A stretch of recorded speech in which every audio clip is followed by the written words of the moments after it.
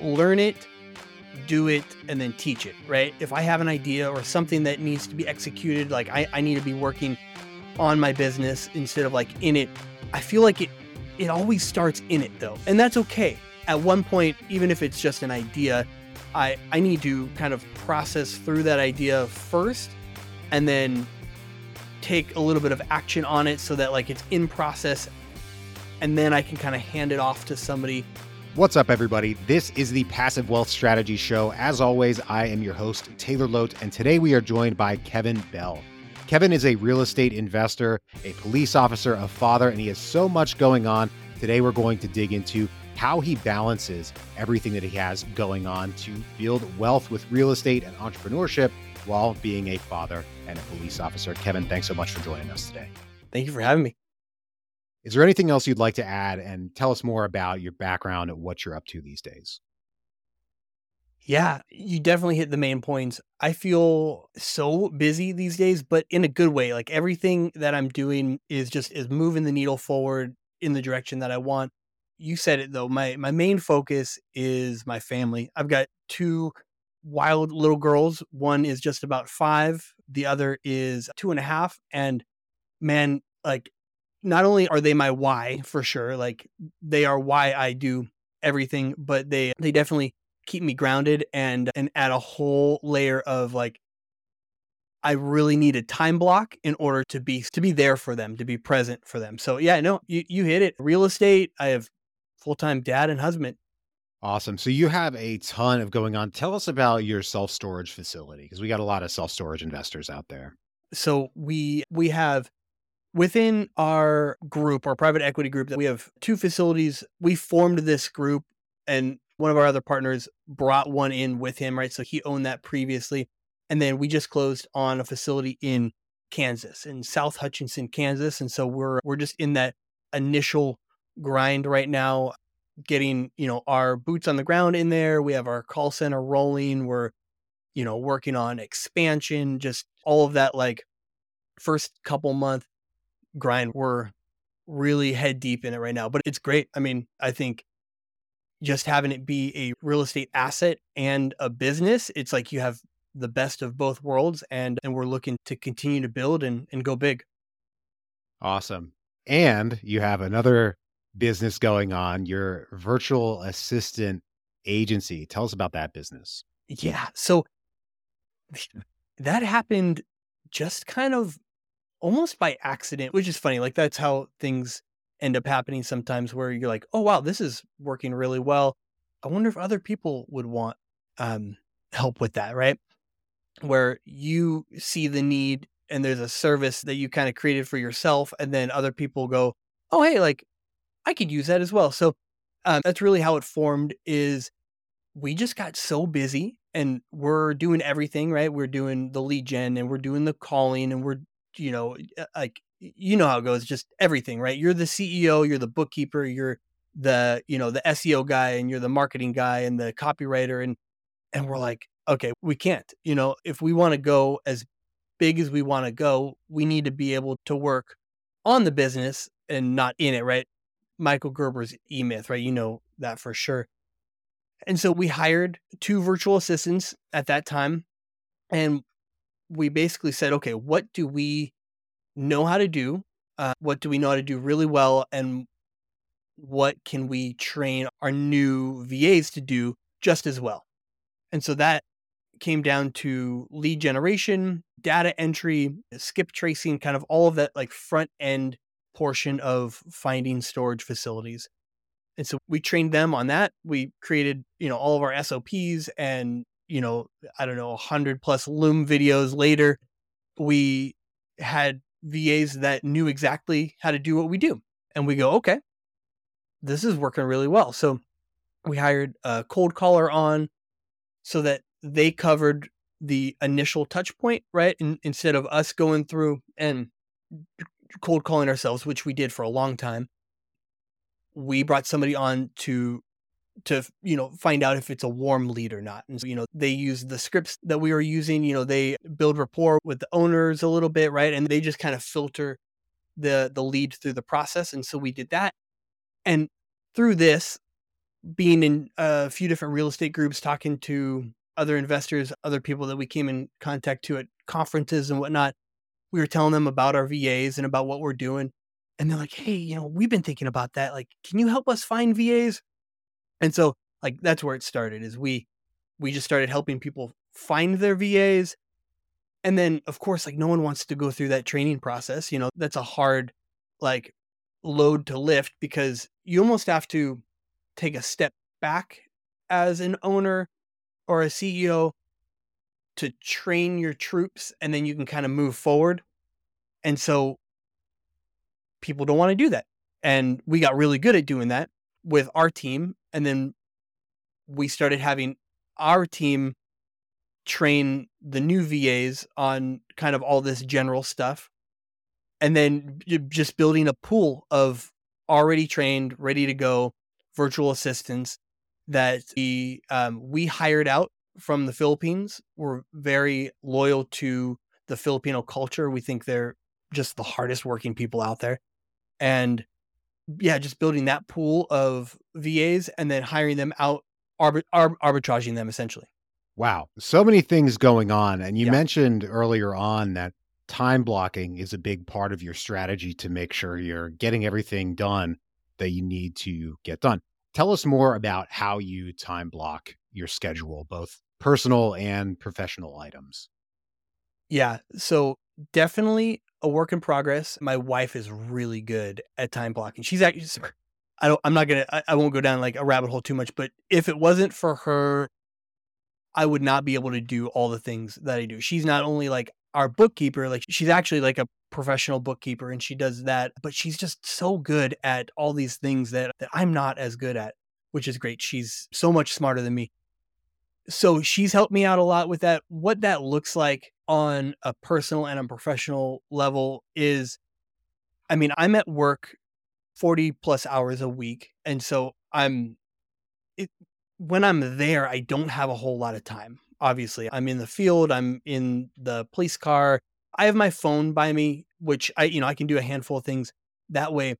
So I need my team working for me when I'm at work. And so my communication, this is kind of like micro blocking is the way I think about it is like I'm not able to set a whole bunch of time aside during those work hours. It's before and after that I have windows.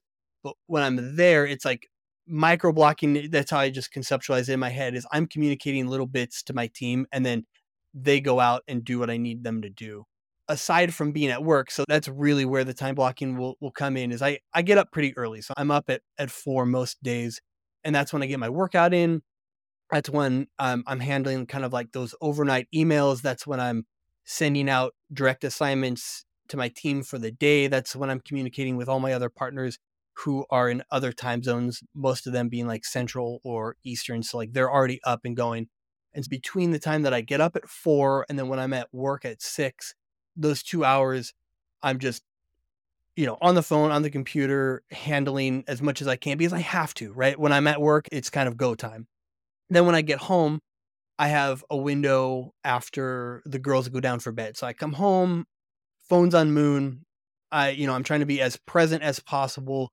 We have dinner as a family, girls go down, and then I have a couple hours before bed where I'm kind of finishing off everything for the night. I'm setting things up so that I'm ready for tomorrow. That consists of, again, emails, communicating over Slack, and then also just like setting things out for the day, right? I have my clothes ready. I have my jujitsu gi ready to go. Things are set out so that when I start at 4 again, I'm ready to go, On the weekends though, so I work 4 days and then I'm off 3. We have a 4-10 schedule. I feel like I want to write a book about this one day, but all the work really that I'm able to get done is during their nap times, right? And for those that also have a 5-year-old, like I am hanging on to her nap like by just by a hair. Like she's almost out of that nap time and I need it, right? We need those nap times. So during the afternoon nap time of like 2.5 to 3 hours, that is when I grind, right? I make content, I'm shooting emails, I'm sending out newsletters, I'm talking to my team, and then they get up and I'm with them, so. How do you, in the times when you're not working, when you're not working on your real estate, rather, you're being a police officer or you're with your daughters or doing something that's not specifically blocked for real estate time, how do you deal with like ideas that will come up in your head? I think that happens to all entrepreneurs. Is you're going to have an idea and you're saying you can't work on it now. Do you write it down and come back to it later? Do you tend to realize that, most of those ideas aren't productive? Like, how do you deal with those concepts as an entrepreneur that can send you down the right or wrong path, but you don't necessarily have time to work on? Man, that's one of the best questions I've ever been asked because and I know you feel that because otherwise you wouldn't ask that. Like it's like that question comes with so much weight and I love it. Yeah, I have so many ideas. I have too many ideas, man. I have too many ideas.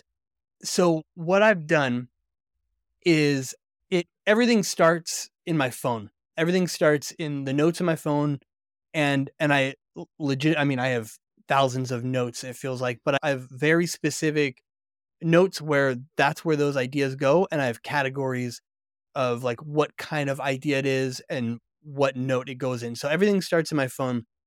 I'm a big I'm a big reader and I'm a big writer.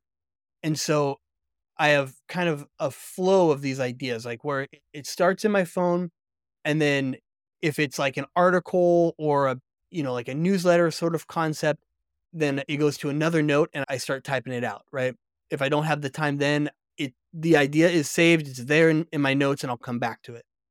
From there when it's a finished article or newsletter, then it goes to my personal blog and then it'll shift out to whether it's a business idea or more of like a documentation of the journey idea, depending on which newsletter it's going to go out to. So it all kind of flows from the top, but it's taken me a while to figure out what to do with these ideas and not to lose them because you don't want to just scratch it out on a piece of paper or leave it in your head and then it dies somewhere. Like there's, we all have these $1,000,000 ideas in our heads that, what it's one action away from like making it something.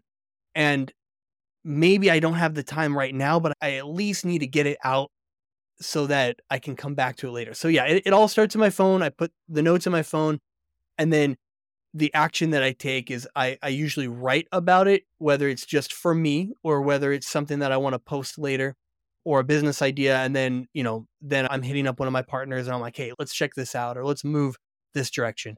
But oh man, yeah, you hit the nail on the head. Like that's it. I love having these ideas, but it is also like ultra consuming to have so many and then not be able to act on all of them, right?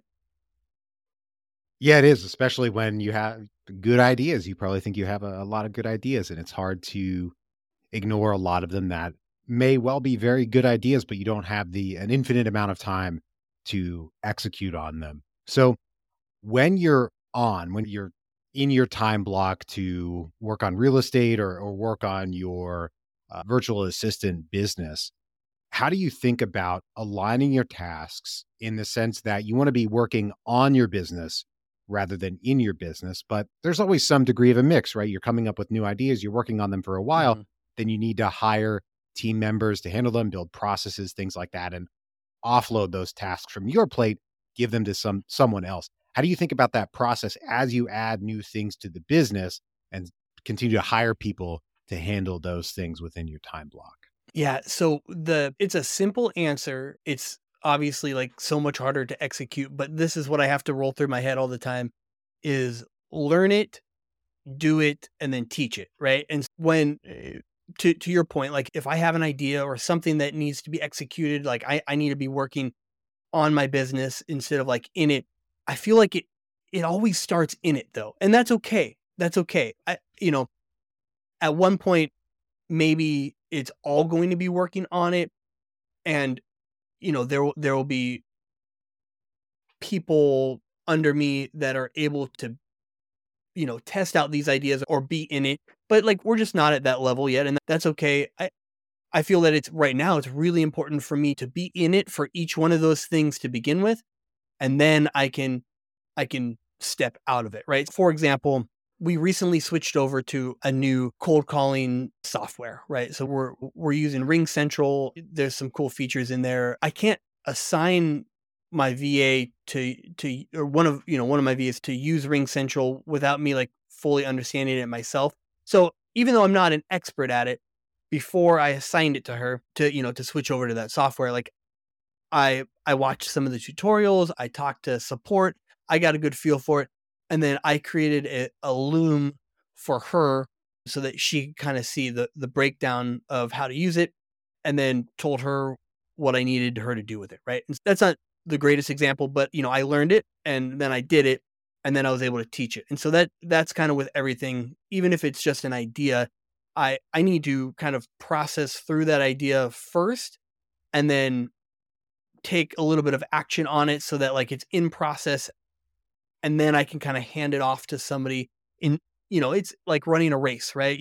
We're running around the track, and it's a relay race, and I'm holding the baton. Like I'm not going to just like stop and then hand them the baton without moving. Like we're going to kind of meet each other, and then the handoff goes, right? Like that's the most efficient way. And so yeah, I learn it, and then I do it a little bit, and then I teach it. But it's also really easy to get lost in doing it and then go, "Oh, no, like, I need to do this, like, I need that control." And so I have to reevaluate, like, how important is this task? Do I need to be doing this task? Should I be spending 5 hours on Canva right now? Or should somebody else who I pay to do that, should they be doing that? Yeah, probably that. Yeah, makes sense. So you mentioned Loom a couple of times, and for those who haven't used it, Loom is basically a screen recording software that you can record yourself doing something and then give that video to one of your assistants or somebody on your team. And that way they can see what you're doing and walk themselves through the process. And it sounds like Loom is pretty important to your business.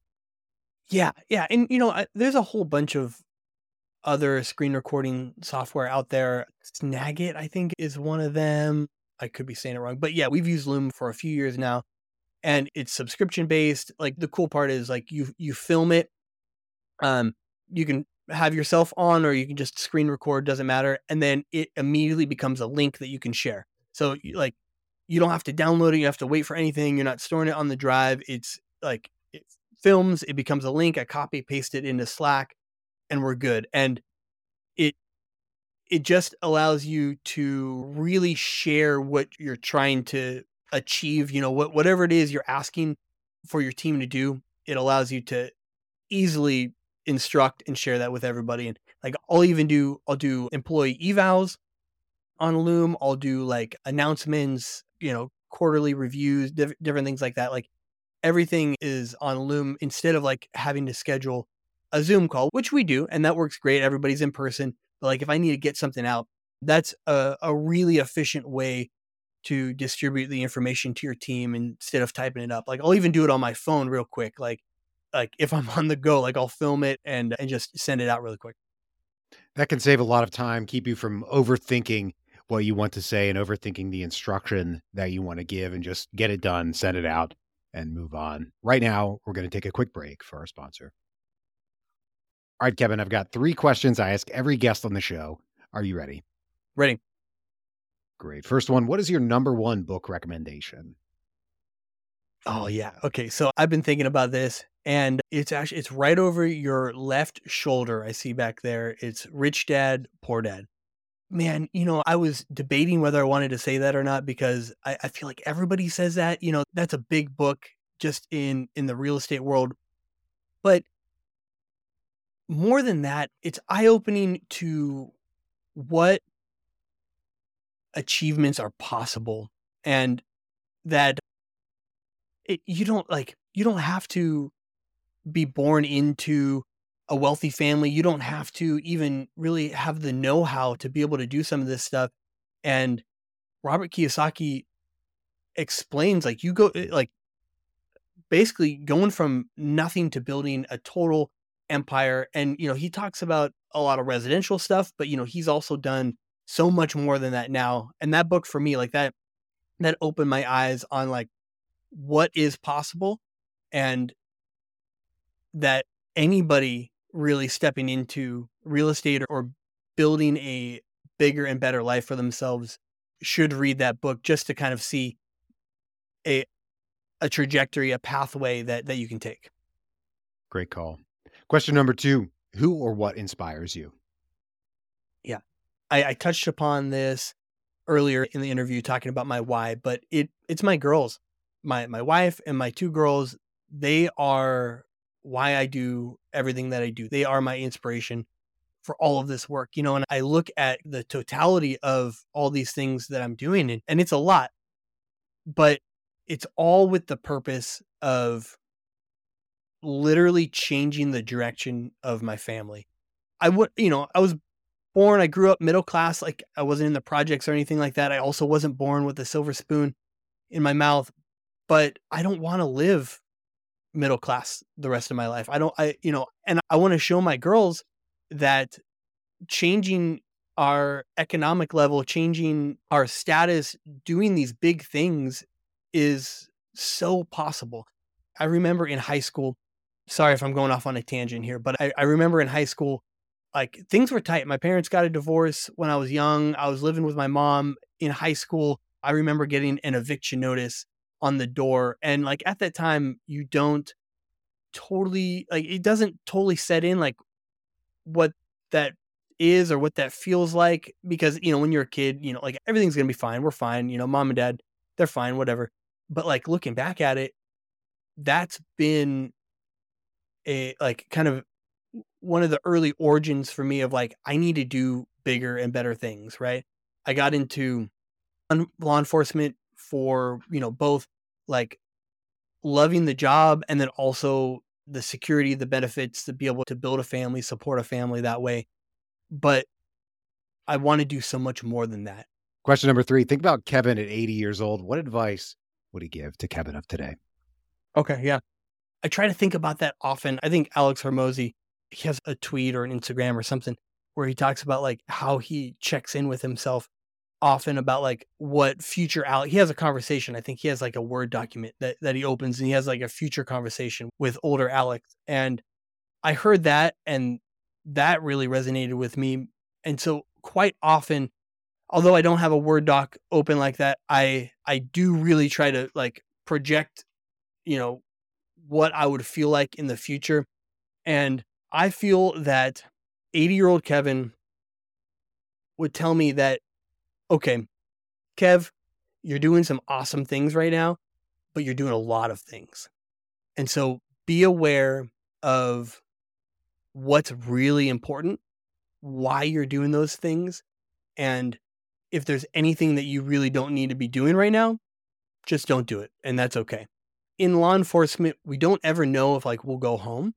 Like, I know that's kind of morbid and people don't like normally talk about that. Not like I'm not a badass or anything like that. I'm not like going to war or anything, but like that's the reality. Like people, like people don't necessarily like us and that's okay. That's fine.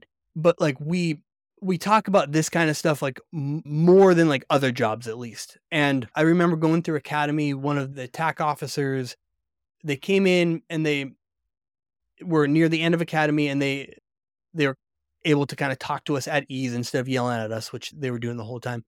And one of the things that they said, I remember really hit home was at the end of your career, you could have all these awesome, badass stories. You could do all these things and, be on all these different details. But when you retire, the next day, you'll be irrelevant to the department. And so you're going to go home and you're going to, sit on your porch and, depending on how you live your life, depending on like how things went in your career, you're either going to have your family there with you or you're going to have no one. Right. And I'm like, wow, okay. Like that's not the kind of speech that I expected somebody to give us as we're about to become officers and graduate the academy. But that's the truth is and it translates to everything. It translates, into law enforcement, into life and business, everything. It's not always about all these cool, crazy, badass stories that you have. It's who you have in your life that you're able to share these experiences with. And my why, like I was talking about before, those are my two daughters and my wife.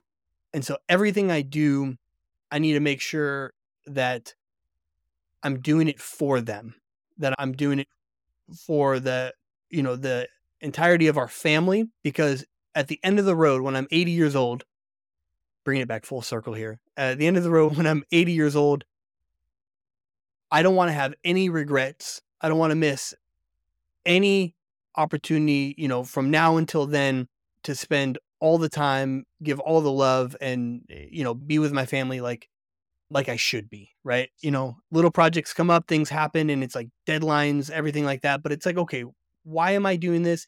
And what direction is that going to take me? Is that going to take me further away from my family, or is that going to take me closer to my family? And so it's easy to say, it's hard to do because we get caught up in the moment.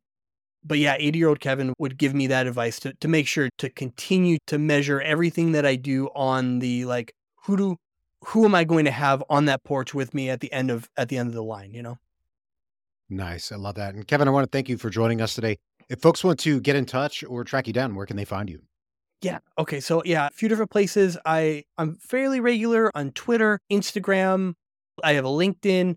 So yeah, LinkedIn Kevin Bell, Twitter at KevinIsRx, Instagram at KevinIsRx. I have a personal blog that I update very regularly with all my writings. That's kevinbellco.com. And then you can see the newsletters and the books that I'm reading, the content that I'm consuming, everything off of that. So yeah, I would start there, kevinbellco.com, or any one of the social media platforms. Awesome. Well, thank you so much for joining us today. And to everybody out there, thank you for tuning in. If you're enjoying the show, please take a moment and leave us a rating and review on Apple Podcasts. Don't forget to subscribe and catch us here every weekday. Right now, I hope you have a great rest of your day, and we'll talk to you on the next one.